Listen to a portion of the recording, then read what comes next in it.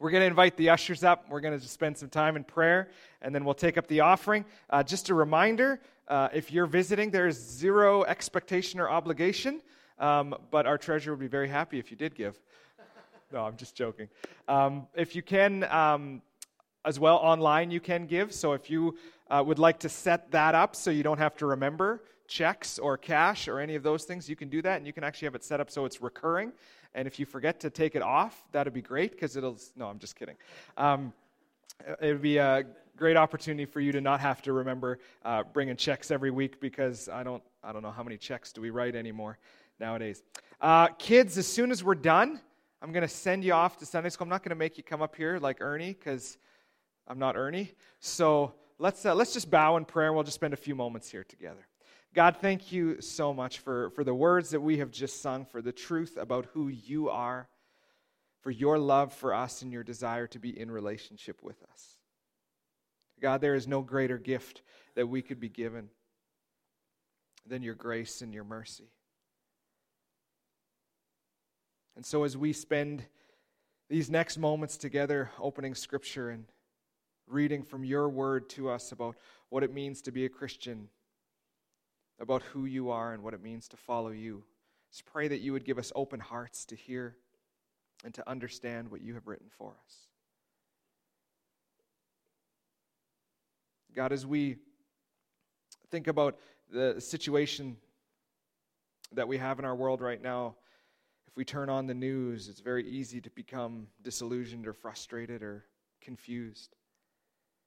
And so, God, I pray that rather than trusting in all of these things that exist, help us to trust in you alone, knowing that you have purpose and plans behind everything, no matter what it is, that you are a God of redemption, that you take broken things and things that seem irreparable, you can use them for your good.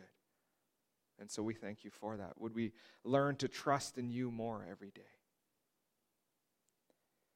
God, we want to pray for those who are unwell, who are unable to be here with us this morning, whether that be to illness or chronic sickness, or whether it just be that they're just getting a little bit older and unable to join us in person. God, we pray that you would work in their hearts this morning, that they would know that they are loved and they are cared for, that we think of them often and we pray for them, but more importantly, that you love them and you are with them today. God, for those who are fighting illness and need a touch of your grace and healing, we pray for that, knowing that you can do all things. God, for those, as we've already prayed, like Val and family, those who are mourning, who are going through extremely difficult circumstances, God, we just pray for them as well. Would you hold them up? Would they know that you are there with them despite the turbulence and the difficulty? God, as we look forward this week to a new week in front of us with all kinds of options in front of us, we just pray for all the various ministries of the church. God, we pray that the things that we do are not some kind of obligation, but they're things that we are excited to do to serve you and to serve our community. That others would receive the things that they need, both materially but also spiritually as well. God, would you give us opportunities this week to love people in a practical way, in a way that helps and encourages them? Would you give us the words to say to come alongside someone who is in need of a word of encouragement? Would you give us the courage to speak truth and yet to do so in a very gracious, loving manner?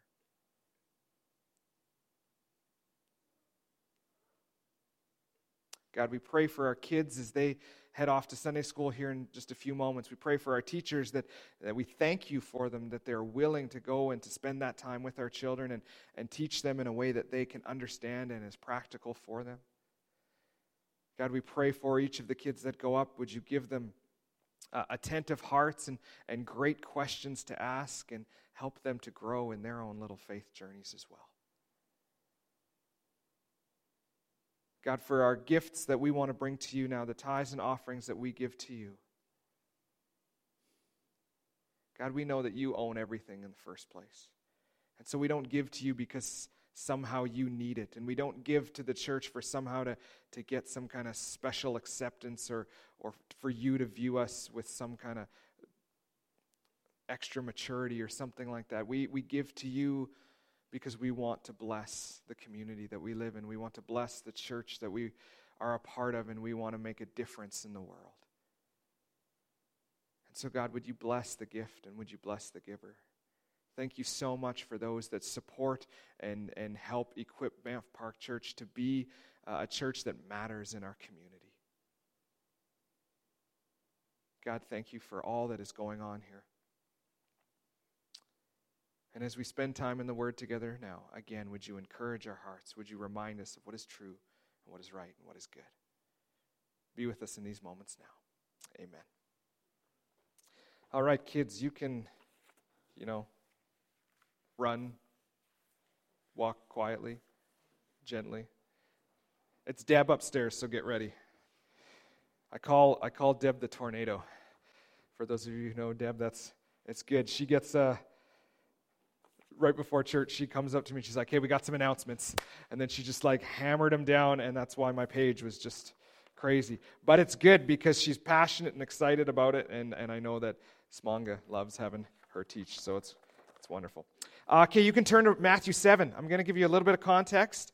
Last week, because Mervyn was away, it was the shortest sermon on my record, I think, and he's very disappointed. And so the good news, Mervyn, and others who maybe...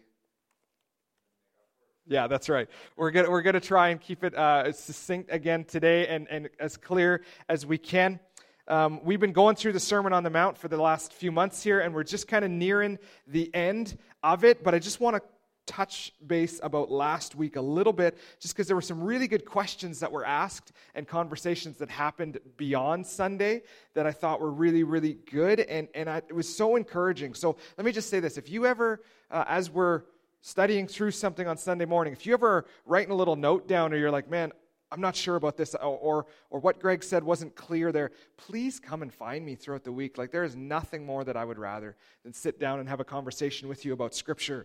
And if I said something that was incorrect, then I need to be corrected on that. Please do that gently, but please do that. Sometimes, this will be a shock to all of you, I know, but sometimes I get too excited and I mix up my words and they come out in the wrong order, and then there can be some really sketchy things that happen. That's not what I intend. So I hope you can, look past that and understand the motive there. But what we looked at last week was this idea of judgment. And it's just a horrible, horrible English word, at least in the sense of the connotations that come into our mind. And Jesus reminds us we are not to be judgmental in that sense of putting other people down so that our own insecurities can be raised up. That's not the point. The point in judgment is, as Jesus says in John, is that we would have right judgment so that we can come alongside each other, help each other, encourage each other. And so when you became a Christian, you became part of this family of faith. And according to Scripture, the church has a unique role in that we would help and encourage, and that we would even correct one another. And so the key is that we need to do that in love and in graciousness, all the while recognizing that I am not perfect and I have my own issues. And so I need to evaluate my own heart regularly and to make sure that I'm not correcting someone so that I can feel like I'm some kind of pious or more religious person, but rather I want to come alongside someone and go, this thing that you said or this thing that you did, I don't think it's in accordance with Scripture, and I want you to be in the best relationship, the closest relationship with Jesus you can be, and that needs to be our only motivation for correcting people. But the Scripture teaches us to do that, and it's something that is hard because we get caught up in this, well, what right do you have to say something to me about what I'm living? And again, the reminder needs to be that all of it comes from God's Word. It's not my opinion. I don't think you need to shape up in some area because of some cultural norm. If we claim to be Christians, then we are supposed to spur one another on, as it says in Hebrews, to good works. We're to spur one another on in our love for the Lord. And how do we do that unless we come alongside each other and help each other? And so I hope that we become more and more every day a church of people that love each other and that care for each other. And it's not about bringing someone else down so that you can bring yourself up. It's bringing someone else up along with you so that we can glorify God together. And sometimes that might mean correction, but sometimes that might just mean a word of encouragement or help. And so as as we kind of move forward into that, Jesus now is going to talk about something really unique. And we're going to read verses 7 to 12. And if you have the ESV translation, which is what I preach out of, you're going to notice I'm going to stop in a kind of a strange spot here, at least in the ESV. But most of the other English translations, usually I really toot the horn of the ESV. Today I got to say the ESV gets it wrong. Most other English translations have this break happening after verse 12, and scholars are in kind of unanimous agreement about this, and so it seems like a strange thing. But so I promise we are going to hit verse 13 next week. I'm not just going to like stop in this weird spot and then skip something next week. But we're just going to look at these quick verses here. So let's read verses 7 to 12 together, and then we'll unpack this. Jesus says this, "Ask and it will be given to you. Seek and you will find. Knock and it will be opened to you. For everyone who asks receives, and the one who seeks finds, and to the one who knocks it will be opened. Or which one of you, if his son asks him for bread, will give him a stone? Or if he asks for a fish, will give him a serpent? If you then, who are evil, know how to give good gifts to your children, how much more will your Father who is in heaven give good things to those who ask him? So whatever you wish that others would do for you, do also to them, for this is the law and the prophets." Now here's the challenge, right, as we've kind of gone through chapters 5 and 6 and now into the beginning of chapter 7, is Jesus has laid out what it means to be a Christian, how a Christian ought to live. But the reminder constantly through all of this is it's not saying this is how you ought to live, and if you live this way, then you will somehow earn salvation.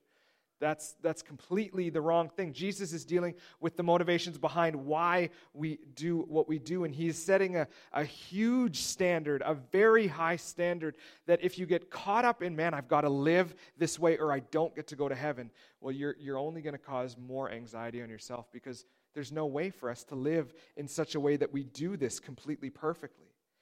And part of what Jesus is saying is that's the point of this, is that you and I need to rely on the power of the Holy Spirit to do this.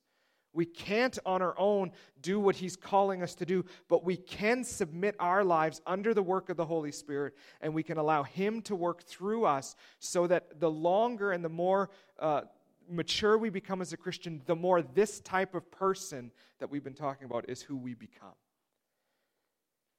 But we can't do it on our own.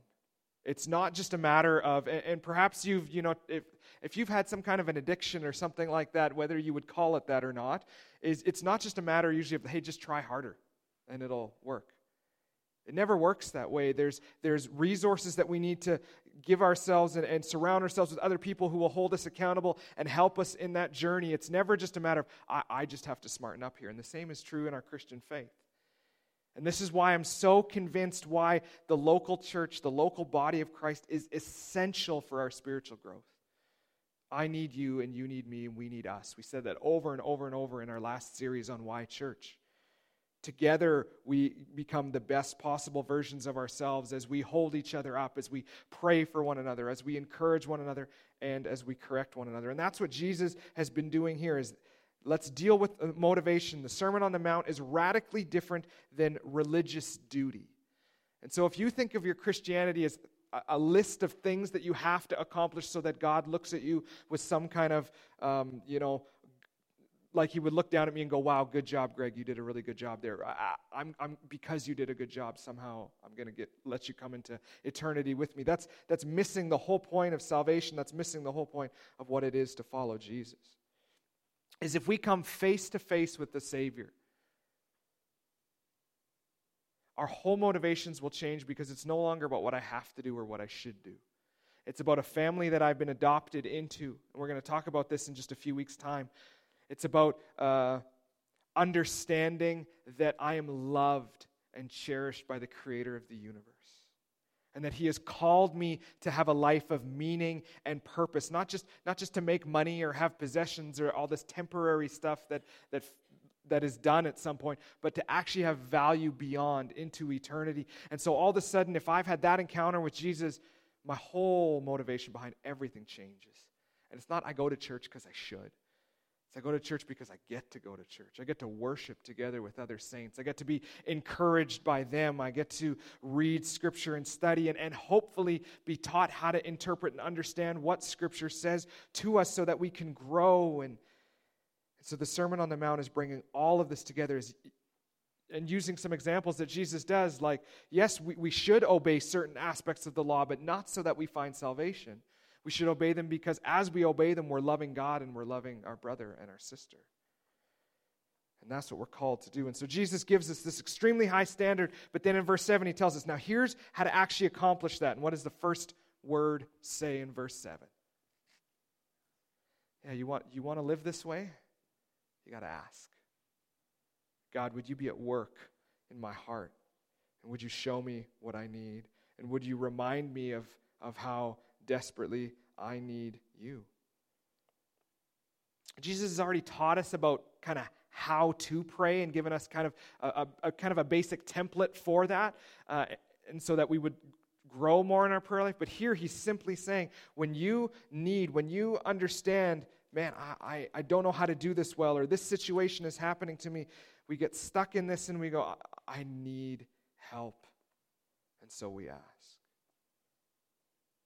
But here's something that I've been stuck on for a little while in kind of my own life and in kind of this culture generally speaking.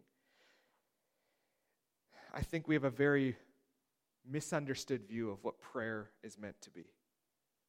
I think we've looked at it more, and I've said this before, but I think we look at it more in the sense of God is our genie, and when we have a need, we go to God and we kind of like say the right things or ask the thing in the right way, and then God will grant that thing, and then we get that thing. When rather prayer is not meant to be predominantly about asking God for things, though that is part of prayer. It's meant to be about a relationship where we talk with God and we listen and we read Scripture and we have quiet time and we learn about who God is and our relationship with Him grows. Prayer is simply that, a conversation. Imagine, if you will, you're with your spouse, but you never actually talk about anything until one of you has a need, and then you ask the other person for that thing so that they could accomplish that thing for you or give you that thing. Your relationship would be just very immature. Your marriage would not last. We need to learn how to share things with one another and laugh with one another and cry with one another and hurt with one another, and all the while be okay with all of those emotions that take place. And the same is true with God. Yet we should go to God when we have need and when we don't know what to do, but we should go to God when we think we do know what to do and double check, hey, am I acting in wisdom here, or am I acting in my own desires? When others are hurting and we don't know how to help, that we would lift them up and remind ourselves that as much as I love them, God loves them even more, and God's called me to partnership with them and in their life as well. And so I feel like sometimes we look at it like when we go through crisis, that's when my prayer life really grows, because I don't know what to ask for, I don't know how to ask, and that's when I come face to face with God. But this should be the way that it always is. I think sometimes, too, we stop praying because God doesn't seem to respond the way that we would expect Him to. It's, God, I need this thing. And it might be something that we really genuinely believe that we need this, and God doesn't respond the way that we should. And so we go, well, if God's not going to give me, then why should I ask? Well, here's what Leon Morris has to say. He writes, the person praying does not know exactly what he or she should be praying for, but he or she knows that the Father will not lead them astray. We trust that maybe God needs to redirect what my request is, or this thing that I think I need. Maybe I need to go, God, would you show me what I actually, really, truly need? Jesus says if we ask, well, we're going to find. But here's the thing, is we might not find exactly what we're looking for. We might find something so much better, something so much more meaningful, something that maybe in the moment we don't think we need, but later on we'll look back on and recognize that that was way more important than the thing that we were asking in the first place. Sometimes we use this vernacular of like that God opens doors for us at the right time. Sometimes we're at that door and we're pounding through it and we're like, that's the door I'm going through, God, and I'm just going to beat it down until you open it for me. That's not asking God. That's demanding God. Rather, we need to pray and say, God, would you have me do this, or would you have me go there, or this job, or this person to marry, or this house that I'm going to have? Some of these really big decisions we don't know, but we just step out in faith and we allow God in His timing to do what He wants. But here's the biggest challenge, is God's timing and my timing have very, very seldomly been the same thing. I think I need something so desperately. And God goes, you think you need that, but I'm going to teach you something so much better. And I hope that for all of us, in hindsight, as we look back on our lives, we can see some of those moments with more clarity to remind ourselves that God cares for us. 1 Peter 5:7, it says, cast all your anxieties on Him because He cares for you.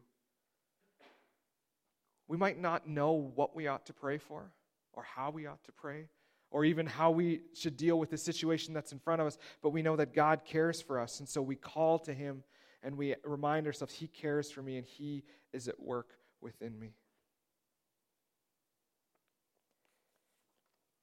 Proverbs 3:5, 6, and 7 says this: trust in the Lord with all your heart and do not lean on your own understanding.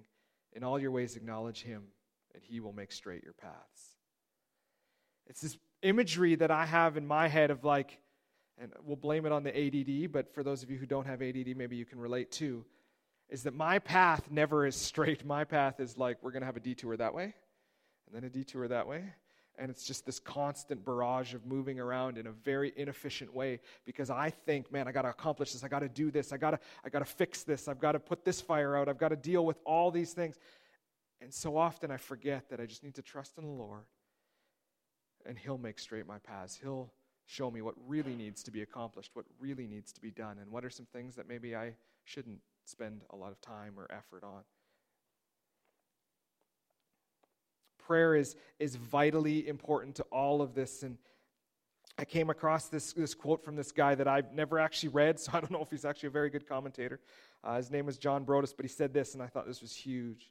He says, one may be a truly industrious man and yet poor in temporal things, but one cannot be a truly praying man and yet poor in spiritual things. I just got stuck on that statement. Our culture is so materialistic that we generally think of, when we talk about God's blessings to us, we generally think about stuff rather than spiritual things, rather than emotional things, rather than relationships, rather than the things that actually truly matter. At the end of your life, how much money you made, or how big your car was, or how big your house was, those kinds of things aren't going to have any weight.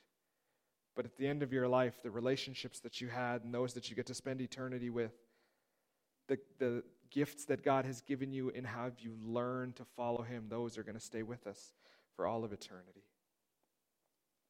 And so Jesus uses this very everyday practical illustration. And I want to clarify this in a couple of ways. First, the important thing is to realize that Jesus is arguing from the lesser to the greater.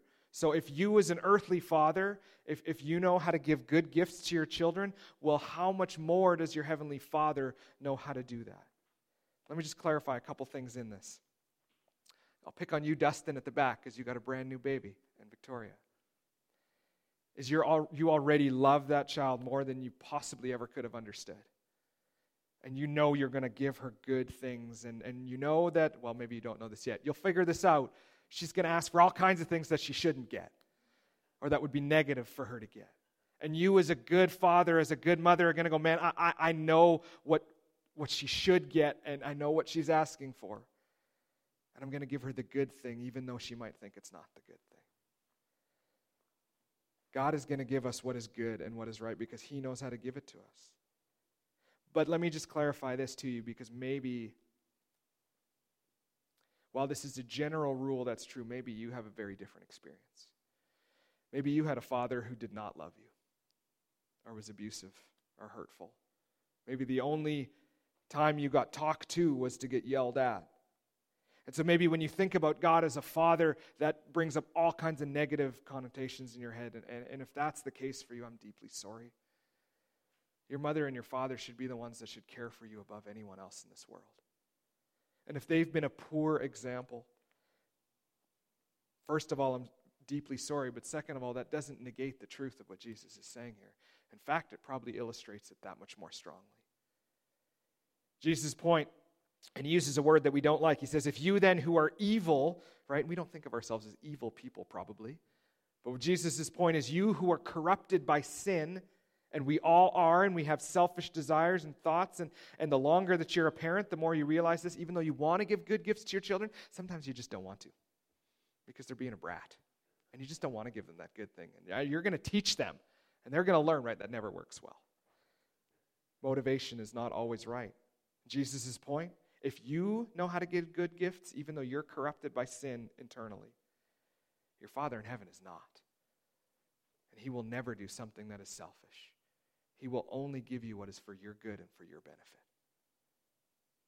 And so if you don't have a good example of that in your own life, and if when you hear this word of like, God is my Father, will my earthly father let me down, then the truth of this is reminding us that God loves you more than you've ever been loved by anyone. And you can trust in that. And even though you maybe have no tangible proof to say that your Father will give you a good thing, your heavenly Father will give you everything that you do need. Here's the question, though, and we've talked about this lots, but I think this bears repeating over and over in our lives. What exactly is a good gift? Craig Blomberg says it this way: often our prayers are not answered as originally desired because we do not share God's perspective in knowing what is ultimately a good gift for us. We need a far broader perspective. Now, this is the greatest example I can give because of the timing. What is tomorrow? And what if you're a parent and your kid comes home with do you still take pillowcases? Or is that just a cheap Mennonite thing? Okay, well, we took pillowcases because we weren't going to go buy something else. If you brought that thing home right full of candy and your loving parent said, you can just eat it all right now. And you're like, this is a good thing. My parents really love me. Well, you know that's crazy. And for so many reasons, right? And we as parents can see this and we know this is not for your benefit. And they might even ask you something that you just actually laugh out loud at because you have a different perspective and what you think you want here is so bad for you. And I'm not going to give it to you. And actually, we've probably said this as parents, I'm not going to do what you say because I love you. And then your kids go, no, if you love me, you'd give me what I want. Well, the more that I'm a parent and the more that I'm growing in this relationship, the more I see myself as the crummy little toddler before God, just going, give me, give me, give me. I know you don't. And I need to repent of that. I need to recognize that what God gives me is actually for my good and for my benefit. It just might not be what I want. Here's another really good example. And if you're a little older, you'll get this one. When Christmas comes, and how many do Christmas stockings? Is this a normal thing? Okay, like some of you. Okay, so this is a normal thing in our house. But Christmas stockings were I think really it was the way we had Christmas morning service, so I think it was this, hey, there's one more thing, for you to open. We did presents Christmas Eve, and it was like, oh, Christmas Day, there's something for you to wake up for so that you can open it so that you can be to church on time. I think that was really the goal. But I would open it up, and it would be like, yes, and you'd open, and you'd get socks. And as a kid, you're like, yes, right? No, you're so disappointed. And then I found myself this year legitimately saying to Shayla, you know what would be a great Christmas present? I need socks, and I need a shoehorn, because I'm pretty tired of bending over to put my own shoes on. Anybody relate to this? Some of you, I've been to your homes, and you have a shoehorn, so don't pretend. There's these things where as we gain perspective and we see, man, if I only got the wants, right? If I just listed out all these things that I have no need for but I want and I got all of them, it would actually be very negative for me. But God gives me the things that I really need. And so you as a parent go, man, I don't have a lot of money for gifts, but I know that my kids need new socks and new underwear and new shoes and, all these things. And so, hey, I'm going to gift these things to you. You haven't earned them. You don't deserve them in that sense. But because I love you and I'm a parent who gives good gifts, I want to give you what you need. And occasionally we get to give them the things that they want that maybe are not as important. But I think all of us as parents, if you're a parent here this morning, your hope is that when your child grows up, they look at you and they go, man, you might not have given me everything I wanted, but you gave me everything I needed. Well, that's true of God too. And so we need to open our perspective and see things from a different lens. And so the question is, well, how do we do that? Well, he gives us verse 12. Whatever you wish that others would do to you, do also to them. What is that? How do we know that verse? The golden rule. Okay, we're going to get back to that in a minute here. But the ending of this is really important too. For this is the law and the prophets. What does that sound like? Back in Matthew chapter 22. I'm just going to flip there real quick. And we looked at this in our Why Church series. But there's a very similar statement that Jesus makes, and I just want to make us aware of it. In verse 36, someone comes up to him and says, "Teacher, which is the great commandment in the law?" And Jesus responds this way. He says, "You shall love the Lord your God with all your heart, with all your soul, and with all your mind. This is the great and first commandment, and a second is like it. You shall love your neighbor as yourself." And then what does verse 40 say? On these two commandments depend all the law and the prophets. Does that not sound exactly like what he says here? For this is the law and the prophets. Jesus is pointing out that for us to actually effectively do what we're called to do is we first got to love God and then we got to love people. And that sums up, in essence, that sums up all of the Old Testament. This is what it's leading to, that if we loved God and loved people, then we would live as people like this. So how do we change our perspective on that? Well, we recognize that it's Jesus who did for us what we could not do. We recognize that it's Jesus who, even though we were enemies of God, Christ died for us. The golden rule, as we would say, sums up how to love God and to love others. But here's the thing. This whole section is written on our motivations, and I think we really misunderstand this verse in a wrong way. So when it says, whatever you wish that others would do for you, do also to them. And so we kind of have twisted it and going, if we want them to treat us nicely, what should we do? I'll treat them nicely so that they treat me nicely. That's the total wrong motivation. If we're doing that, we're only being kind to someone so that we can get something else. And the true measure of kindness and goodness is when you help somebody when they have no opportunity to repay you. Right? It's easy to loan money to someone who you know can pay you back. It's a whole other thing when you loan money to someone knowing that you may never get it back. Love costs us. And so when we think about the golden rule, it's not we do this so that, it's we should do this because God has loved us that way, and so we want to love others that way, regardless of what they may be able to do or not do in return. Because God has given me His grace and His mercy, that's what I want to give. Now, really quickly, let me just clarify this. Is the golden rule, if you go through history, is not unique to Christianity. In fact, this saying was around in many ancient cultures long before Jesus came along. Sometimes we get really uncomfortable with a statement like that. But here's all that Jesus is doing, is He's taking a known expression to make a point. And while others may have impure motives for doing this golden rule, Jesus has spent the last couple of chapters dealing with our motives so that by the time He gets to this statement, we understand the statement in a way that is very, very different than most other ancient cultures. Most scholars will argue that the original view of this golden rule kind of thing was on a negative statement. Do not do to others what you would not want them to do to you. And so some get caught up in this arguing that Jesus is the first person to give this command in a positive light, but I think all that is it misses the entire point of everything. If we're just like, well, Jesus says the same thing that everyone else has said, but He says it in a better way, we're kind of missing the point. Craig Blomberg says it this way. He says, from a Christian perspective, even negative commands imply positive actions. Even if we succeed in not murdering and in not hating or verbally abusing others, we still have not completely obeyed until we earnestly seek others' well-being. And that's Jesus' point. It's not just, man, if you can follow this and you can follow this and follow this. It's, do you earnestly want to seek the well-being of others? Now here's the tough thing. For those that we love, I think we can usually generally say that to be true, right? What about for those that really don't love us? Or that are abusive or hurtful?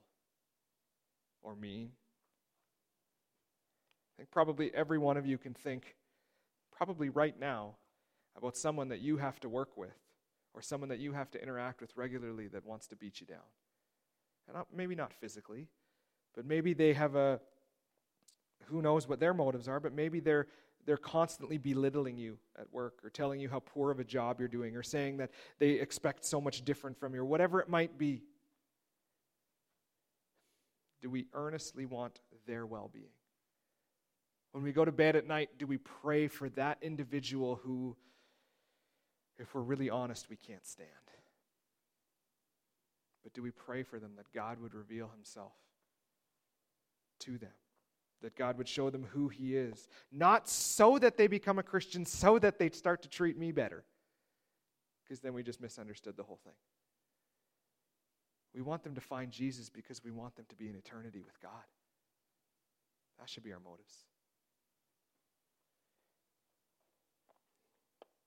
No matter how many times I read through 5, 6, and 7, the Sermon on the Mount, the more I see Jesus focusing on motivations and the more clearly it comes to me just how impure my motivations really are. And that's something I got to work on, and that's something that I'm sure that all of us has to work on. And so when we get to this point in our life, when we need to learn when I do something with an impure motive, I need to go to God and I need to confess that. And I need to deal with that. And then I need to earnestly seek the well-being of others. And so here's my challenge for you as we go this morning. I want you, maybe when you get home or after lunch or sometime throughout the day, I want you to really consider those people in your life who are really hard to love. And I want us to pray that God would change our hearts towards them and that we would see them the way that he sees them. As a child created by God in his image that he loves desperately. And that as we pray for them, we don't pray that they would change so that it would benefit us, but that we would learn to pray for all these other people, one another, all the people that we work with, all the people we interact with. And then we would say, God, would you save them? Would you show them who you are? And then would we be prepared to have the courage to be that vessel, to share with them the truth of Jesus? That's my challenge to us today.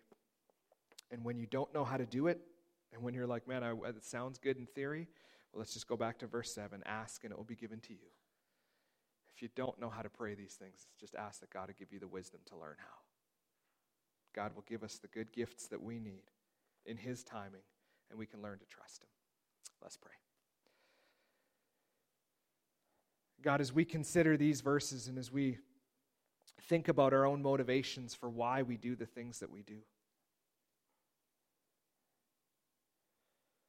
it can be so easy to do things with selfish intent. And so, God, I pray that we would not do that. I pray that we would learn to care for those in our lives simply because you love them and you want to be in relationship with them. That our motivation would be that they would have an encounter with Jesus, not that my life would get easier. God, may we have the courage to pray for those who are hard to love this week. And would we ask you for the strength and the wisdom to learn how to do that?